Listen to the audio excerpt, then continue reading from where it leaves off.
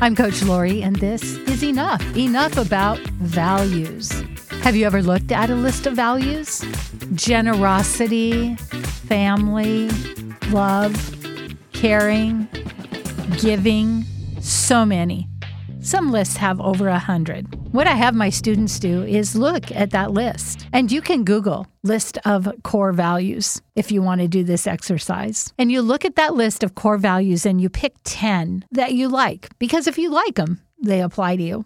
Once you pick 10, then you pick the top 5. And once you pick the top 5, then you prioritize them, one being the most important value. And then you get a piece of paper and you look at those values. Top value, is it family? How do your values show up in regards to your family? If you put them first as a value, are they first in your life, or is work first? So just take a look at your values and see how they measure up to how you are living your life.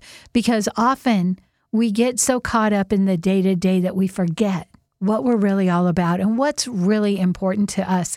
And often we think if we sacrifice this for that, it'll pay off later. And often, more often than not, it doesn't. Core values. What are your top core values? And how are they showing up in your life? I know so many of you are so generous and caring, and that shows up in the way you volunteer, in the way you help your kids, in the way you help your family, in the way you help organizations. It amazes me how many people don't think to volunteer. I had a friend once looking for a job, and I said, maybe go volunteer. He said, I can't volunteer. I got to look for a job. But so often volunteer opportunities lead to jobs, right? I know it has for me several times, actually. Look at your top values. What are they, and how are they showing up in your life? This can be very revealing, eye-opening.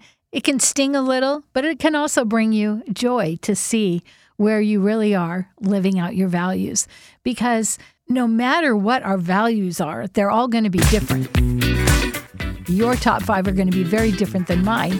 What's important is not what value you choose, but how you are living your values and what's important to you and making them the most important thing in your life.